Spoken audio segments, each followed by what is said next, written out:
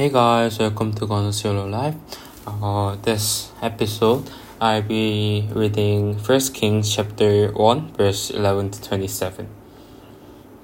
And I'll share what I learned from here.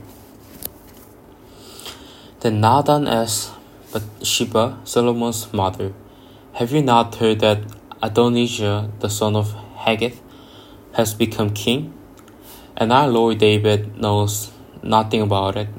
Now then, let me advise you how you can save your own life and the life of your son Solomon.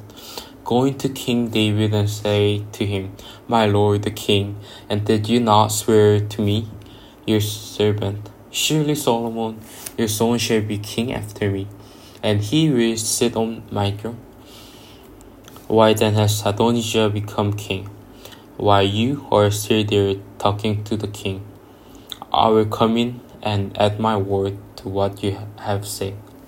So Bathsheba went to see the aged king in his room, where Abishag the Shunammite was attending him.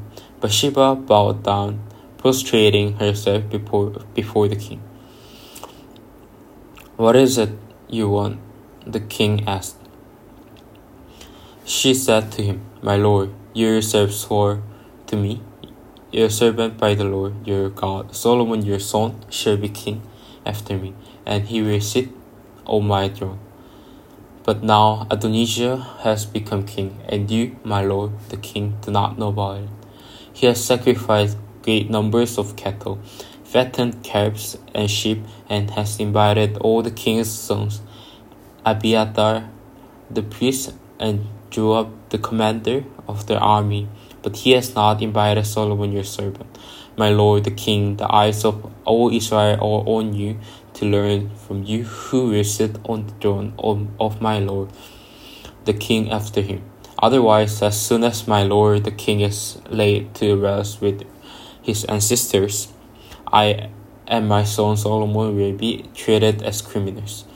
While she was still speaking with the king, Nathan the prophet arrived, and the king was told, 'Nathan the prophet is here.'